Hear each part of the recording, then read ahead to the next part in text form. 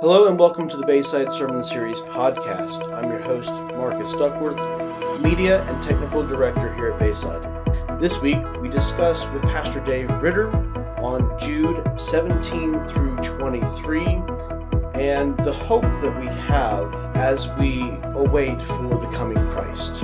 Thank you for joining our conversation today. Welcome back to the podcast. This week, we are in Jude verses 17 through 23 with Pastor Dave. Pastor, let's take just a minute and do a quick review over the last couple of weeks in Jude. Yeah, so the beginning of Jude starts off by saying that he basically wanted to write a different kind of letter, but something has come up apparently in the life of the early church there that has him disturbed. So rather than writing a treatise that celebrates the glory of salvation, he ends up writing a letter of warning about false teachers. His basic theme of the whole letter is that we need to contend for the faith.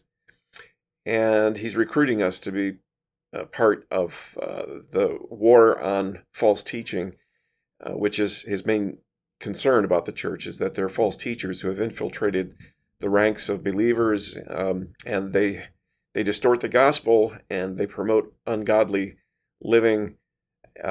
They are greedy, they are manipulative, and in the passage that Pastor Ken preached the week before, it talks about a lot of the characteristics of those people, what to watch out for, and the judgment that awaits them. So it's a kind of a scary warning, kind of like we said, putting up wanted posters to kind of warn us about these characters and their destructiveness and devastation. Then the passage that we looked at this week, verses 17 through 23, it gives us strategies, if you will, for our engaging in what I call this war on error. So much like in 9/11, we had slogans, well, we kind of have something like that here guiding us. After 9/11, we said, never forget. And Jude starts off in verse 17 by saying, don't forget what the apostles warned us about, what their predictions were about these guys. And he's referring clearly to Peter and Paul, who warned about scoffers who would come in the last days, distorting the gospel and pursuing their own ungodly desires. Then in the next part of our little passage, he tells us to remain faithful to Jesus. So be wary, but remain committed, be faithful. And here he's basically kind of saying, just like after 9/11, we said, don't let the terrorists win. Get back to the business of living your life as a free person. So the encouragement in these verses is to say, you know, they're important things that we just need to concentrate on as believers. Don't let the false teachers get us off track. Keep on loving Jesus. Keep on praying in the Spirit. Keep on anticipating His coming. And these kind of very basic disciplines of the Christian life will serve you well in keeping you true to the gospel. And then he tells us to reach out to those who are at risk. So just like after 9/11, we were encouraged to, be vigilant and watch out, not just for yourself, but for the well-being of others. Don't leave your luggage unattended. You see something, say something, intervene if you have to, like the Flight 93 passengers who jumped into action and took the plane down into the field in Pennsylvania instead of letting it fly into the Capitol building in Washington. You think not only about yourself, but you think about those around you and how they might be in danger and how you can help them. And we talked about three different categories of people at risk: those who are doubting, those who are in danger, and those who are deadly, and different ways of reaching out to each category of person at risk. All right, again, we had some questions from the congregation and try to get through a good portion of that before we get into the discussion points. When talking about the scoffers in verse 17 and their worldliness, you brought up what some would call cheap grace. That's a term not everybody is familiar with. Could you explain just real quick what that means? Yeah, I don't know if he originated it, but Dietrich Bonhoeffer, a German theologian who was basically one of the few German church leaders to stand up to Adolf Hitler, he wrote about something he called cheap grace, and the basic idea is it's kind of like using Jesus for fire insurance. We say we believe in Jesus so we can be forgiven our sins and know that we're going to heaven, but then the gospel doesn't really impact our lives much here and now. You go on living however you want, because after all, you've got your coverage. You're covered. You're covered. And you're so, forgiven. Yeah, you're forgiven. You're going to heaven. So don't sweat the details. And Bonhoeffer, wrote about the cost of discipleship, even as Jesus emphasized. You got to be willing to take up your cross and follow me. It's not an easy journey. There's a price to be paid to be a follower of Jesus. So, yeah, I see the main error that's being addressed by Jude as a cheapening of grace, a distortion of the gospel that basically ends up justifying living however you want to live. He accuses the false teachers of scoffing. They're scoffers who want to follow their own ungodly desires. So you basically you dismiss the work of Jesus as, well, you can believe in Jesus if you want. Or I think the contemporary version of that is Jesus loves you just as you are. You don't need to change a thing. Just believe in him and all will be well. As compared to what we at Bayside teach about the gospel, and that is the gospel really says, I love you too much to leave you just as you are. You're dead in trespasses and sins. I want to bring you to spiritual life. Trust in Jesus, and yes, your sins are forgiven, but then you'll be empowered by the resurrection life of Christ through the Holy Spirit to live the life you were always meant to live, a life of obedience that brings glory to God. And so the gospel should result in transformation. It should result in obedience. Jesus said, if you love me, you'll obey what I command. And I think there is a lot of that kind of teaching going on in the church these days. You see it in liberal denominations in particular that call into question, the gospel itself. Was there a historical Jesus at all? And when he died, was he really dying on the cross for our sin, or was that about something else? And was the resurrection an actual event, or was it a myth made up by his disciples to encourage us to follow Jesus? And so there's a diminishing of the person and work of Christ, and at the same time, there's a diminishing of the moral standards that the church has historically followed down through the centuries, of saying that, God made man and he made woman and he made marriage to be between a naturally born man and a naturally born woman for a lifetime. And now, essentially, the message that's coming out of a lot of church bodies these days is, we're not so sure about Jesus anymore. And by the way, God loves everybody just as they are. So, if you want to be in a same-sex relationship, that's fine. If you want to,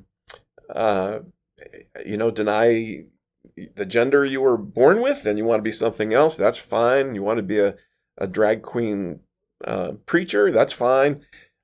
So that what the church has known to be wrong for 2,000 years is now regarded as right. And if you oppose any of that, then well, you're a bigot. So now everything's turned on its head. And wrong is normalized and righteousness looks strange. And I think that's a prime example of the kind of teaching. I think that's a modern kind of version of what I think Jude was reacting to, was a watering down of godly living and saying, it's optional. You can live pretty much however you want. So false teachers were construing the gospel in such a way as to justify living the way they wanted to live, instead of conforming to the likeness of Christ and growing in holiness. I think that can happen too, not just in mainline denominational circles. And by the way, whole denominations are splitting over these kinds of issues right now. Right, the no longer United Methodist Church. Right, yeah. So certain Methodist congregations are leaving because this is the church, this is the teaching that's prevailing in the church, and they disagree with it. It's happened to the Presbyterians and the Lutherans and the Methodists already. You have all these kinds of things happening in the liberal side, theologically. But I think you find some of this kind of teaching in what looks like evangelical circles too. Well, to name names, I'll just go out and say it. I think Joel Osteen is of this camp. Where the gospel he preaches doesn't talk about sin. He says we don't need to talk about sin. People already know they're sinners. I'm not so sure about that anymore. And his message is about how you can have your best life now. And it's about building you up in your self-image instead of helping you appreciate the holiness of God and your need of being delivered from your sin through faith in Christ. And so, but people say, well, he prays the sinner's prayer at the end of every sermon, and that's kind of where I take issue, is without really fully explaining the gospel and our need of forgiveness and salvation. He just has everybody recite this little prayer of, Jesus, come into my life. And I can't even remember the whole thing, but it's a very watered down kind of version of the gospel. And then people think they're saved. I have some problems with that. So, and Joel Osteen's not alone in that. I mean, I think there are a lot of ministries that, kind of approach the gospel that way these days. So what's really happening there? Are people repenting of sin and being conformed to the likeness of Christ? Not so much. They're basically being told, God loves you. You can have your best life right now. And we would say, yeah, well, you can have your best life right now, but it's only found through repentance and faith and by surrendering to Jesus and his lordship in your life and letting the Spirit of God go to work to conform you to the likeness of Christ so that you can become all that you were meant to be as a follower of Jesus. It's a different kind of gospel. So I think we all have to be just alert to watering down the gospel, whether it's coming from a more liberal theological persuasion or from people that are supposed to be in our camp. Right. So this term of cheap grace, Jude is specifically saying that this is alluding to permissiveness, but could that also apply to church leaders that want to enforce an overly restrictive living to also be considered as worldliness? In the end, does it not become a form of idol worship, whether if it's worshiping our own idols or whatever beliefs that we have? Things like purity culture comes to mind. Legalism falls under the umbrella of this worldliness. Well, there is a form of worldliness or fleshliness, if you will, that is legalistic, and basically that goes to the opposite side of saying not, you can stay just as you are, but you need to achieve a certain level of holiness, and it's up to you to achieve it, and that's a different problem altogether. Mm-hmm. That's addressed in letters like Colossians and Galatians. Where there were legalistic teachers saying, hey, you need Jesus, but then you need to keep all these rules. And that's an error in the other direction. I don't think Jude is addressing that particular one here. He's pretty clearly addressing those who would diminish the need for holy living and basically tell you, just do this stuff and you'll be okay. You don't need to worry about all these being obedient and conforming to the likeness of Christ and all those things. So I think there are opposite errors, both of which could be construed as worldly. Jude is dealing primarily with licentiousness, not the legalistic self-righteousness that Paul does in Colossians and Galatians. Right, because that wasn't the intent of his letter. Right. So then, are there other specific worldly teachings or behaviors that you're seeing in the churches and the cultures that we should be aware of? Well, I think I've already mentioned a number of them, and it seems like the predominant point of attack right now is around sexual ethics, right? So, where the scriptures are very clear that God says marriage is a man leaves his father and mother and clings to his wife, and the two become one flesh. Now we've redefined marriage to make it, just love whoever you're with. God said, it's scripture, it says that he made them male and female, and it was good. And we're saying, well, maybe not so good. Maybe, I was made a male, but I want to be a female, or I was born a female, I want to be male. And essentially, I think what you see happening in the church, and this is where the liberal church is liberal theologically, where the mainline denominations have really gone off the rails, is buying into whatever the culture is currently saying, and baptizing that and making that righteous, and celebrating it like it's something holy and good, when God says, no, this is an abomination. This is a violation of my will. So yeah, I think in our time, that's predominantly the point of attack, and of course it's a very popular message. I mean, it's going over like gangbusters on TikTok and social media and whatnot. Even most of our mainstream media is basically, in a month from now we're going to be having Gay Pride Month, and we're supposed to all rejoice over LGBTQ and everything else. We're to be respectful of people who make those choices. We're not to hate them or go hunting them down, which is the way we're often portrayed, as if we're haters. No, we care about, we love people who are victims of the enemy, right? Just as we're victims of the enemy. We've got our sin issues, and other people have their sin issues. So it's not like we want to hate on people who make those choices, but at the same time, we can't approve that either, because it's clearly not in accordance with God's will. So, one of the ways that here's the interesting thing I find is that what are the denominations that are failing? Yeah. It's the denominations that are going along with the currents of the culture and saying anything goes. Right. Well, if you're saying the same thing as culture is saying, who needs you? Right? Yeah. If I'm going to go to church to hear the same message as I could hear on social media or on, the nightly news, then why do I need the church? Right. The interesting thing is the churches that are growing are churches that are willing to stand firm on the teaching of Scripture and say, "Thus saith the Lord." That doesn't win us any popularity contests, but I think a lot of people can see there's nothing of worth in that other message, and so churches like Bayside, where we stand strong on the Scriptures and teachings of the Word of God, are the churches that are continuing to grow and to thrive.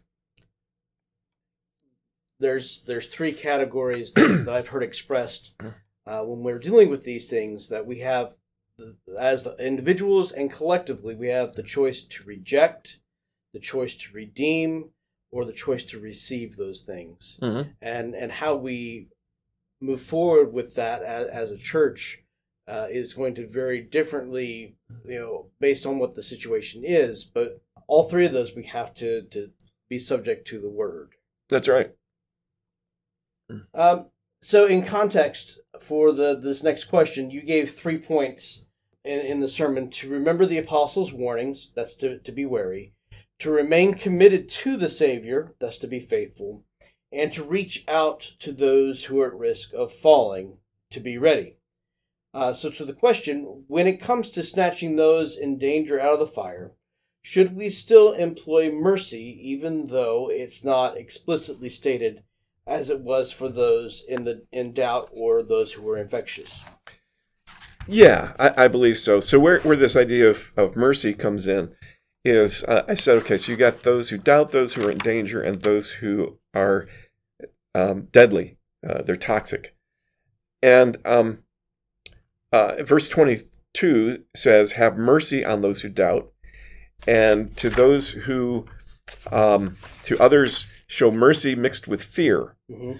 So with the first category and the third category, there's an exhortation to show mercy to this individual, and then the middle category is to others save others by snatching them out of the fire. That was the category of those who are dangerous, the middle category. And it doesn't say mercy, but I think that in the context, clearly the understanding is that you're dealing with all of these in mercy. Right.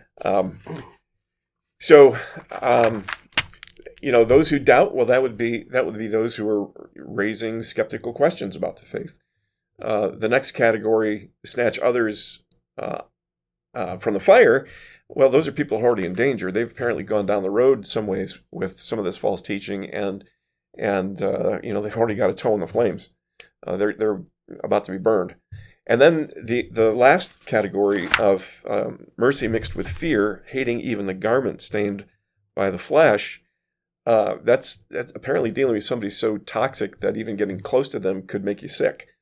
And the category person I put there is this is somebody who's so far down the road of buying into false teaching that they become toxic themselves. Right, there's guilt by association. Not just guilt by association, but even a sort of an infectiousness that if I hang out with this person, I'm likely going to be led astray too. And so he says, with that one, show mercy mixed with fear. And the metaphor I used to kind of describe that was, okay, somebody with Ebola. How do you treat somebody with Ebola? If I'm a medical professional, I'm sworn to do what I can to save that person. You talked about redeeming as one of our options. So I don't give up on somebody with Ebola. I need to do what I can to provide life-saving measures, but I'm not stupid about that either. So mercy mixed with fear means I'm going to follow appropriate protocols to make sure I don't get sick myself. Hating even the garment stained by flesh, even casual contact with this person could rub off on me in a harmful way. And so got to suit up, as Paul puts it in Ephesians, put on the full armor of God so that you can take your stand against the devil's schemes. So you got these three categories, and I gave an example of each. So with the doubter, I talked about one of my kids who would come home from high school almost every mealtime with a skeptical question that she'd heard somebody raise some kind of objection to the Christian faith at school, and in my more impatient days when I was tired, I might blow her off by saying, "Don't listen to such nonsense." That's the wrong response. To show mercy to those who doubt is to say, "All right, let's talk about this. Let's show some patience with that doubter. Let's unpack that question. Let's point you in the right direction in terms of where do we find answers to that question? Where in the Scripture does it speak to that?" That's a much more beneficial way to deal with the doubter. Instead of shaming them or blowing them off, show mercy to those who doubt.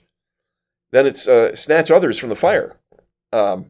So here's somebody who's a little farther down the road. And the example I used there was our own youth ministry, where you've got kids who are listening to TikTok and they're getting all kinds of crazy messages about gender identity and other things. They come to a youth group meeting and they're saying, "Hey, we're struggling with this."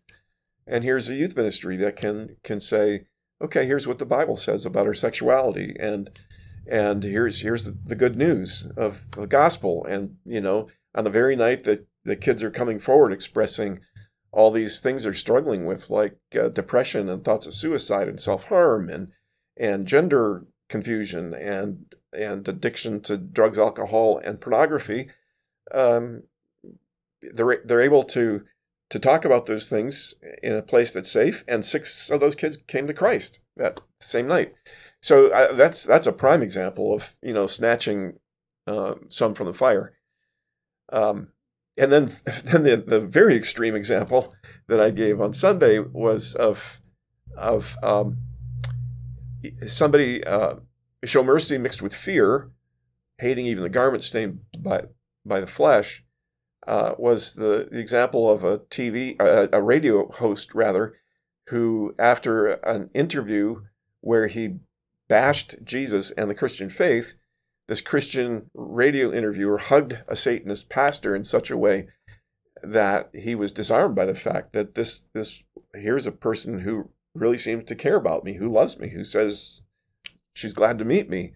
Later on finds out that she's a Christian, and that sets him on a path of discovering that the love of Jesus is really what he needs. And so, so that last category of being ready to help those who are at risk is one that I think is really important for us to heed, because we tend to look at doubters and those who are already in danger, and especially those who are deadly toxic with false teaching. We tend to look at them as the enemy, when in fact they're victims of the enemy. Right. And if we can show mercy, have some compassion, and remember that but for the grace of God go I, and we can deal with such people patiently and with the love of Christ, that's the best chance we have of helping them get turned around. All right, so as we get into our discussion questions for the week, we talked about what was happening the past couple of weeks, verses 5 through 16. So in our discussion points, we've already discussed question number 1 and did a quick review over everything. Let's get to question 2. In verses 17 through 23, you're giving us a practical instruction of how to carry out the main exhortation of the letter, which is to contend for the faith. And may I say, I really love the word play of the war on terror as the war on error. That's very insightful and helpful. Just as the war on terror has been urged to never forget, Jude urges us to remember something vital in our war on error. And according to verse 17 through 19, we are always to remember that there are people out there with the intent to destroy or to disrupt the church. Thankfully, this institution is of God, and not even the gates of hell can stand against it, but they sure can try. Yeah, and if we're not vigilant, if we're not wary, a lot of this can seep into a church and sound good. I mean, who doesn't want to talk about the love of God? Right. God loves you. Well, yes, he does. God accepts you just as you are. Well, he does, but he doesn't want you to stay as you are. So the gospel that gets preached oftentimes is only partial gospel. It's true as far as it goes, but it doesn't give you the whole truth. Right. And that's where we get into trouble. And so, yeah, in saying, remember the apostles' predictions about these things. Peter is very clear. In the last days, scoffers are going to come, and they're going to follow their own ungodly passions.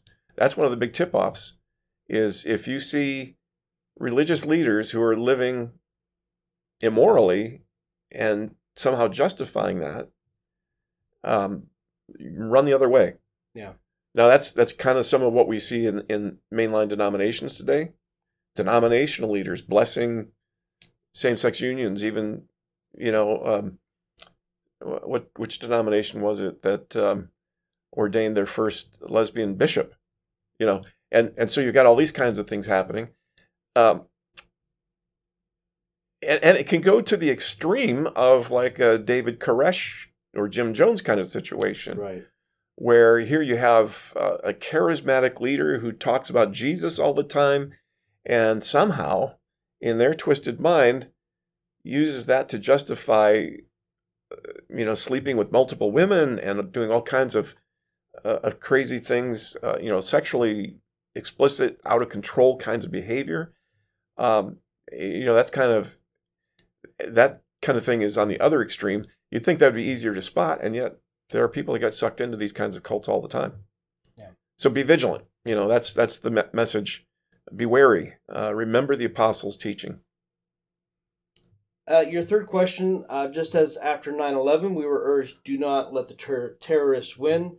Jude urges us to not let false teachers distract us from living the life we were meant to live in Christ. And then according to verse 20 and 21, remain committed to the Savior in the face of false teaching.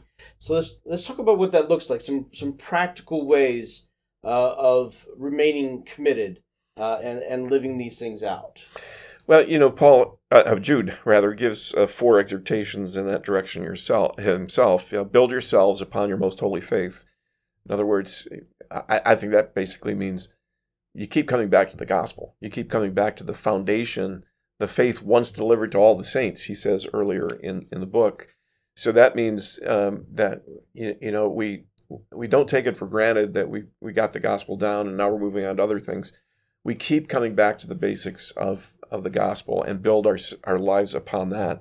Pray in the Holy Spirit. Prayer is a key part of our daily disciplines of walking with the Lord and growing in Him. Keep yourselves in the love of God. And I think basically what that's saying is, don't forget the love of God for you, and make sure that you you continue to live your life in response to His great love for us. He demonstrated His love for us in that while we were still sinners, Christ died for us. And if I'm truly loving God, then I'm going to move in the direction of obedience, not in the direction of fulfilling my own ungodly passions. Because Jesus said, if you love me, you will do what I command. So it's taking seriously the commands of Christ, studying His Word. What does God want from me? Doing what God approves. And not in my own strength, but by the power of His Spirit who lives in me. And then, he says, waiting for the mercy of our Lord Jesus Christ that leads to eternal life. And I think that's calling us back to always be living in anticipation of Christ's coming. One of the ways to stay on track, especially in the midst of difficult times, is to live remembering that Jesus is coming soon and to live in that hope. So, Jude himself, kind of lays out the basics of how we need to keep living, in spite of the fact that these false teachers are going to try to get us off track. Your fourth question, just as after 9/11 we celebrated heroes who put themselves at risk to rescue others, in verses 22 and 23, Jude urges us to reach out to those who are at risk of falling. You identified 3 categories for such risk: those who doubt, those who are in danger, and those who are infectious. We talked about those. Your question is, what does Jude say should be done for each? And as we said before, mercy is the key. And asking the question, don't be contrite about it, but how would Jesus approach them? He had compassion on those that were lost, yet dealt justly with those who perverted the law. Yeah. That's a good example. I mean, right there is, look at how Jesus dealt with sinful people and even doubters. Look at how merciful He was toward Thomas, for instance. He didn't shame Thomas. He didn't bawl him out. He just said, "Hey, Thomas, look at my hands. Go ahead, touch." He offered the proof that Thomas needed to overcome his doubts. Those in danger. I think of. Let me give another example of reaching out to somebody at risk. In my previous church in Pennsylvania, we had an elder named Al who had been a high school civics teacher, and there had been a troubled kid who'd come through his class. I don't think Chris ever graduated. He was always in trouble, and his life as a young adult was equally troubled. He was always getting in trouble with drinking and drugs and petty crime, and he'd been thrown in jail a few times, and he was just a rough-looking character. He had this shock of unruly long red hair, and he was built. He was a bodybuilder, so he had guns, and he wanted to show them off. So he always walked around in tank tops, and he wore spandex shorts everywhere he went because his only transportation was a bike.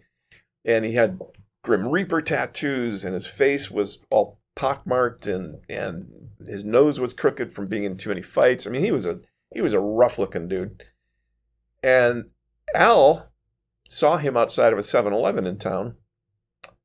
And, Al could have said, "Oh, man, there's that Chris guy. He's bad news." He goes up to him, he engages him in conversation. "Hey, Chris, do you remember me?" "Oh, yeah, Mr. Speakman. Well, what's going on in your life?" So Al talks about it, and Chris is very, open in sharing some of the stuff going on in his life and how things aren't too cool. So what does Al do? He says, "Hey, Chris, you ought to come to church with me." And Chris says, "Oh man, I don't want to do church." In fact, we only found out later that he'd come from a very strict legalistic church background, and his parents had kicked him out of the house because he made so much trouble for them that they wouldn't let him come back home. And he said, "Just a bunch of rich people in there. They'll just look at me and judge me." And he said, No, it's not like that at all. You come and sit with me."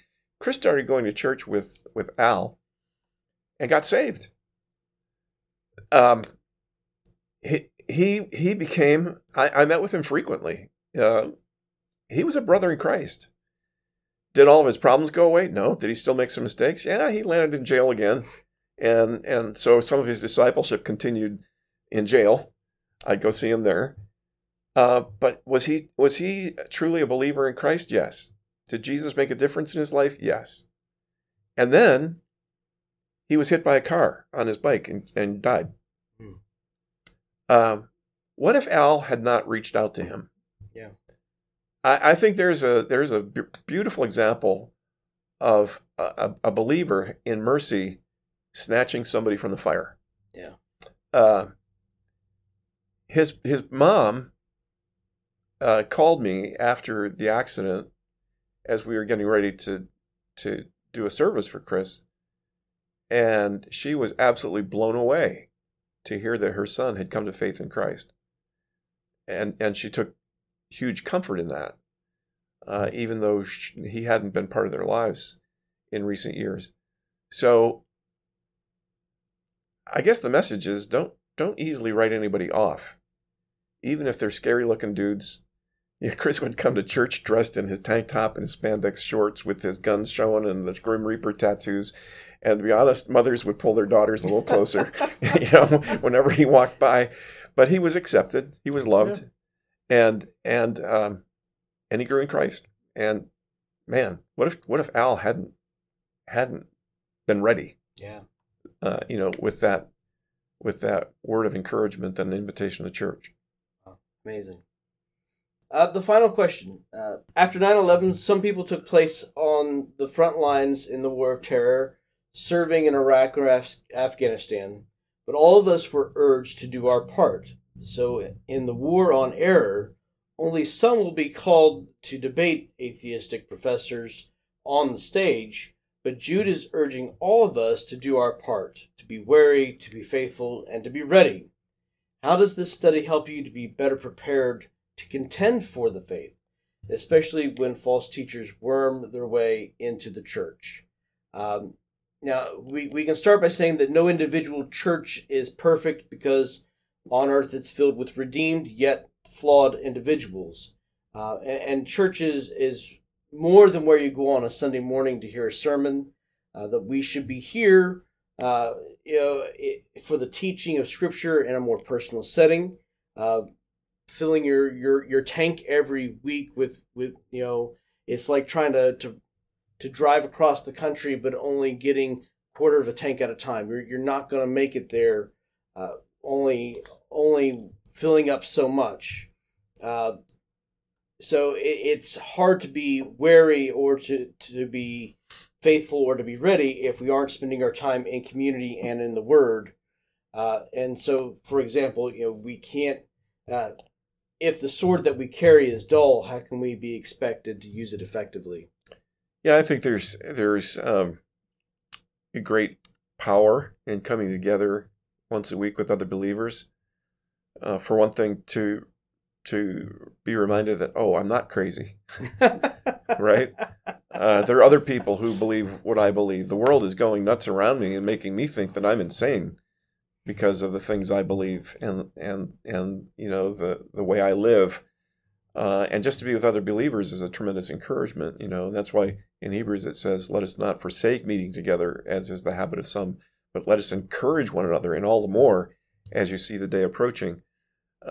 So yeah, I mean, coming together in church, coming together in Bible studies with other believers, serving together in ministries, there's a lot to be gained, in the war on error from staying close to people who are trying to walk in the truth with you.